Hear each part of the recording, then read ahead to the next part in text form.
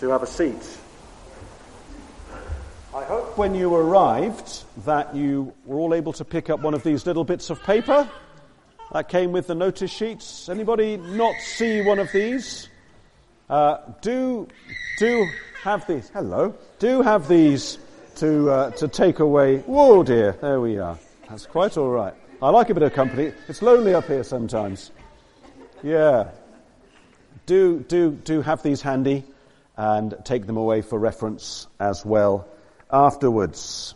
John just read to us from the Bible, from Luke's Gospel, and a reading about something that happened over 2,000 years ago.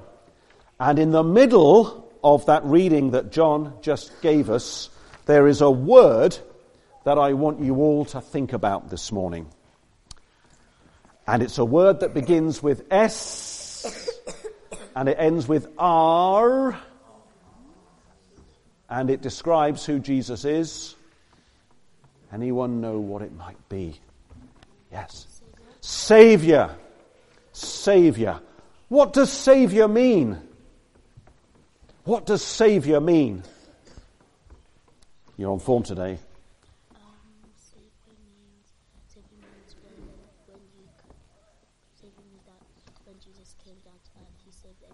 It's to do with Jesus saving us. Yeah, Saviour, somebody who saves, somebody who makes us safe, somebody who rescues people from a really, really dangerous situation.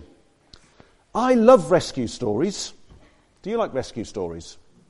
Yeah? A few weeks ago, we watched Apollo 13. Anyone seen Apollo 13? Yeah? Amazing film where the crew of this spacecraft are on the way to the moon, and then a bit like that aeroplane, something goes wrong. It's not geese in outer space, it's some far more complex problem than that. They have to turn round, abandon their mission to the moon, and they have to somehow be rescued and come back to Earth again. And then you may remember, how many of you have seen the film 33? Yes? About those miners in the San Jose mine in Chile. They were 33 of them. They were trapped by some kind of collapse in the mine. They were right down in the earth, and they had to be winched up through these long, narrow tunnels through the rock, incredibly, and brought back to safety. Okay? And we love rescue stories. Maybe you've been rescued.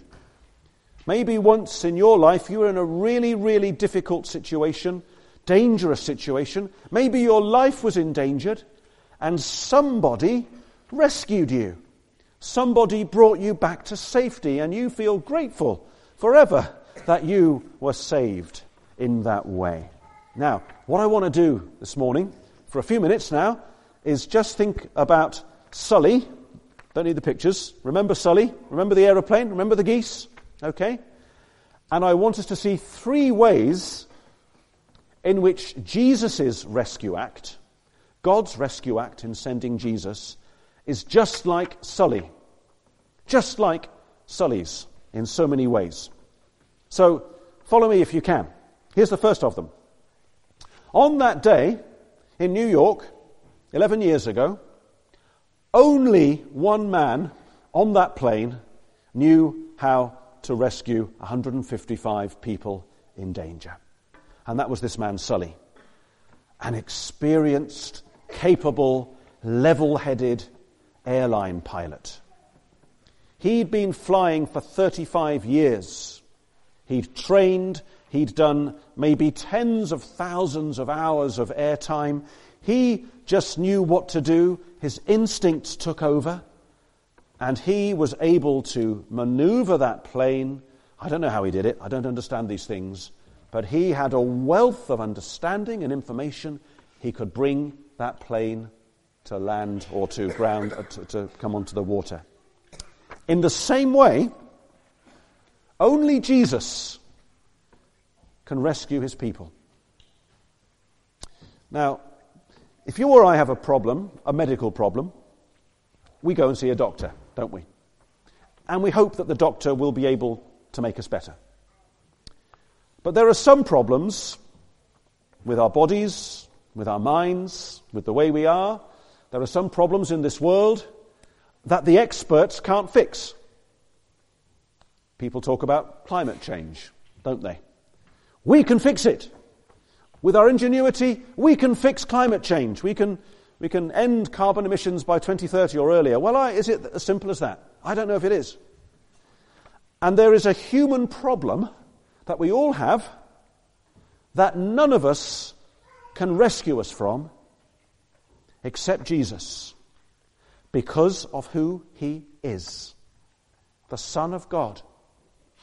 The one God sent from heaven into this world to deal with the biggest problem that you and I have, which is the problem of our selfish, sinful hearts. That's true of Jesus. Only Jesus can rescue his people. Another comparison is this. Sully was misunderstood and even accused because of what he did. And so was Jesus. When the plane had come back down to the water and everyone was safe, there was a bit of an inquest, a bit of an investigation. And there were those experts who were saying, Sully, you didn't do the right thing. You should have gone back to the airport. You should have taken the plane back safely to the runway where you took off from, or another airport nearby, maybe JFK or Newark or something like that. Sully, you didn't go by the rule book. You made a mistake. But the more they looked at it, and they looked at the flight simulators and all of the ways that he could have reacted, they realized that Sully, in the end, had done exactly the right thing, and the man was really a genius. Jesus was like that. What do I mean? Well, you know how we sing and say at Christmas time that Jesus is King and Lord and Saviour and Christ. And you think to yourself, well, that's really weird, isn't it? Because he was born in a place called Bethlehem 2,000 years ago. He was too poor to even go into a hotel or an inn. He was laid in a manger. He grew up in a little place called Nazareth. He wasn't particularly rich or famous. And then when he was 33 years of age, he died. He was put to death in the most terrible way imaginable. And people may say, well, how can a man like that do us any good? How can a man who lived so long ago in another part of the world do you and me any good and actually rescue us? But the answer is that if you and I really look carefully at the life of Jesus and understand why he came and who he is and what he did in being born, in living, in dying, and then being raised to life, we will really understand that only Jesus could save people like us. And one more thing I want to say at this stage, which I think is really important. None of those passengers in that aeroplane were lost or died in that rescue. They all made it back out of the plane alive and in one piece. Some of them were a bit bruised and scraped as a result. Oh yes, they were. But they were all alive and well when they got out of the plane. No one was lost. Jesus, in the same way, saves everyone who puts their trust in him. Jesus said, whoever comes to me, I will never throw out. Jesus says, if you come to me and you trust me, if you hear my word and you believe what I say, if you realize that I'm the Saviour, the rescuer sent for you with all your sin and all your needs, I will never, ever turn you away. So you see, Jesus is like Sully, or Sully is like Jesus, you might say, in all sorts of ways. It's an interesting comparison. He's a rescuer. He saves everybody who comes to him. But there are other ways in which Jesus is far greater than Sully. Oh, yes. And we'll come to those in a few minutes' time. But before that, we're going to sing our next carol, While Shepherds Watched their flocks by night. Always get that one wrong. All seated on the ground. The angel of the Lord came down, and glory shone around. Suggest that Jesus is the greatest rescuer of all. Okay? Anybody here on that plane 11 years ago? Raise your hand if you were. Were you? I find that rather hard to believe, actually. It's okay, sorry. I don't think any of us were on that plane. Maybe we don't know anybody who was. If you were, your life was affected, I'm sure, in a wonderful way. You'd be telling people for the rest of your life, you know what happened to me that day? I was on this plane and these geese came and the pilot somehow was able to take control and we were fine. It was amazing, but none of us were there. It hasn't happened to any of us. There were 155 people on board that plane, but this is why Jesus' rescuing act is so much greater, because the whole human race is in great danger and needs rescuing from their sin. What do I mean by that? I mean that sin is the universal human problem.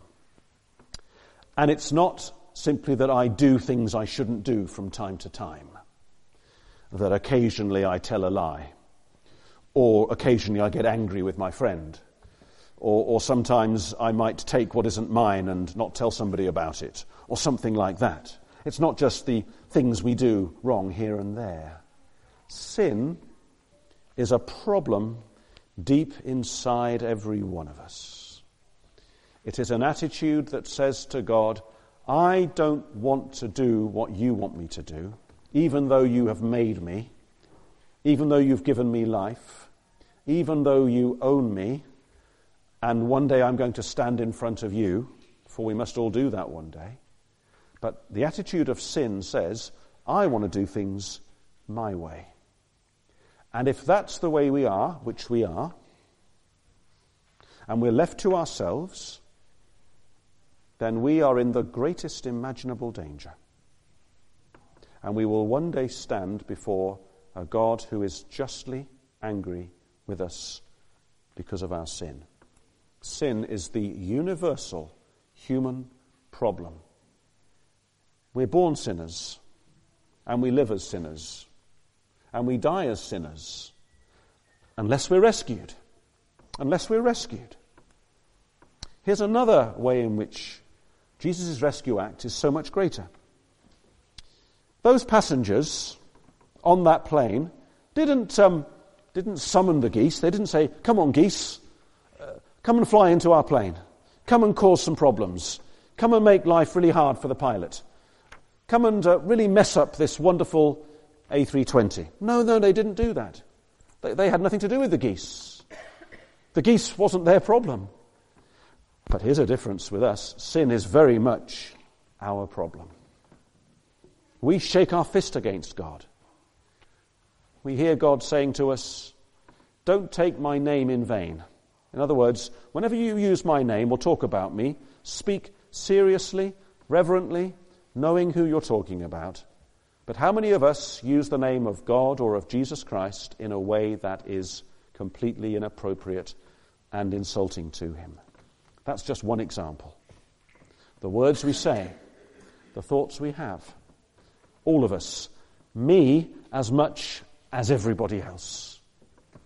Our hearts are sinful and selfish. We are responsible for our own ruin. Just imagine if Sully was on that aeroplane and the passengers all turned against him and somebody hijacked that plane. In fact, if every passenger on that plane apart from Sully was some kind of hijacker, would he have wanted to land that plane safely? I know I would have bailed out if I'd been him. I'd have said, where's my parachute? I'm off. I'll let that plane crash. They don't deserve to live. Let them go. They're all dangerous. I'm out of here. I don't know.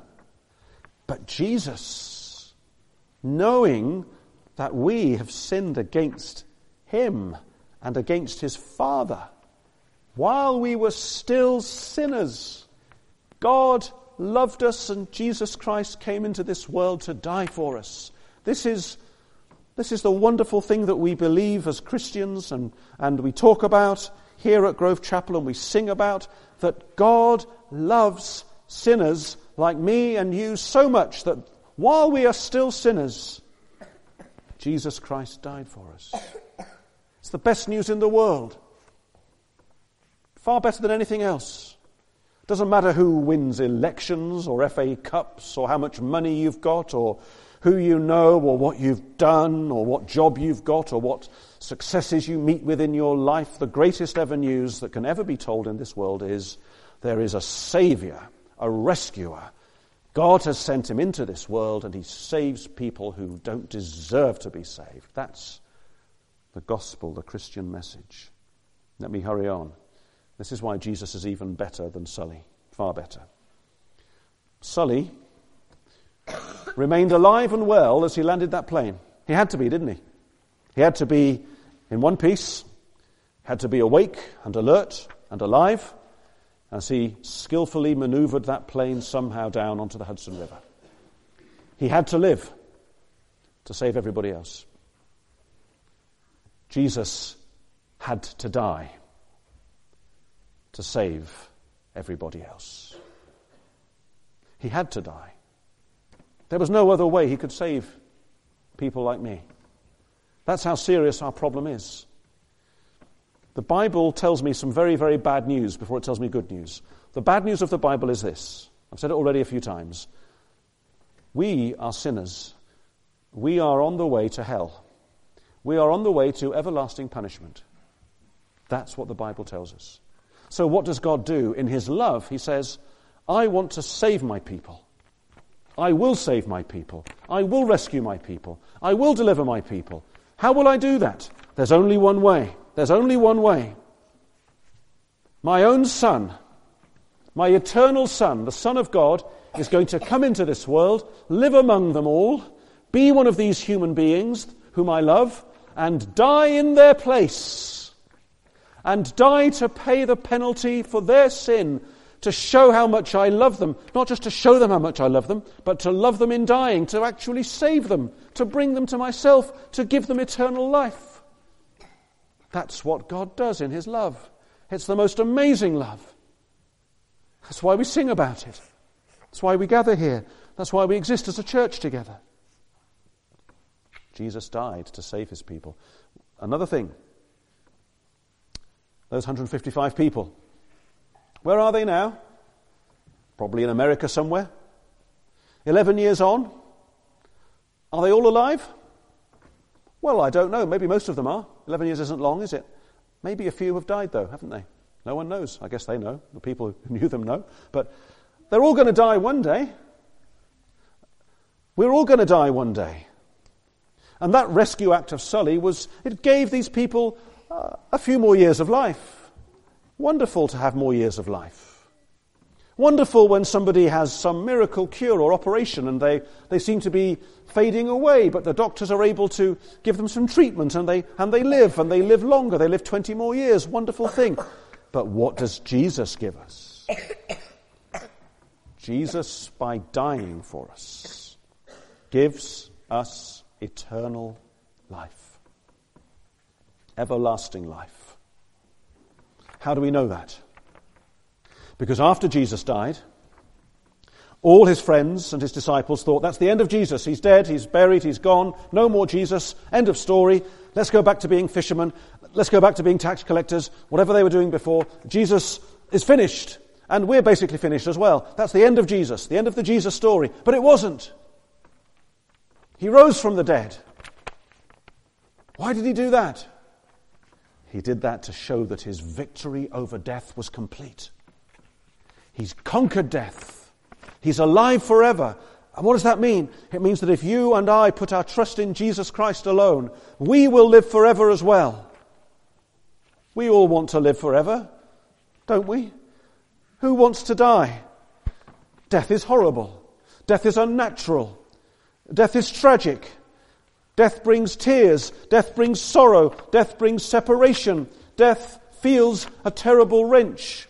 Other people's deaths, our own impending deaths. Death is the last great enemy, says the Bible, but Jesus has conquered death. If we trust in him, though we die, we will live forevermore. We will be raised as he was raised. That's why Jesus' rescue act is so much greater than Sully's wonderful rescue act. And the last thing to say is this. Who is Sully? I'd love to meet him one day, wouldn't you? I'd love to say, I've heard about you. I've seen the film. I've read about you. I feel very honored to meet you. I mean, what you did was amazing. I feel so privileged that I've made your acquaintance, Mr. Sullenberger, however he's called.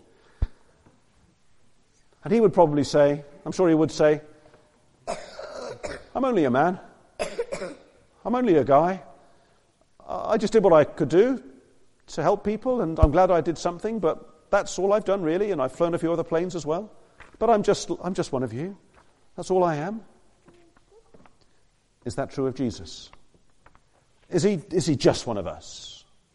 Is he just one of us? He's one of us. He's human. He's a man.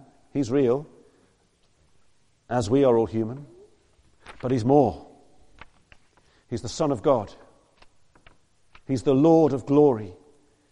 He is eternal God.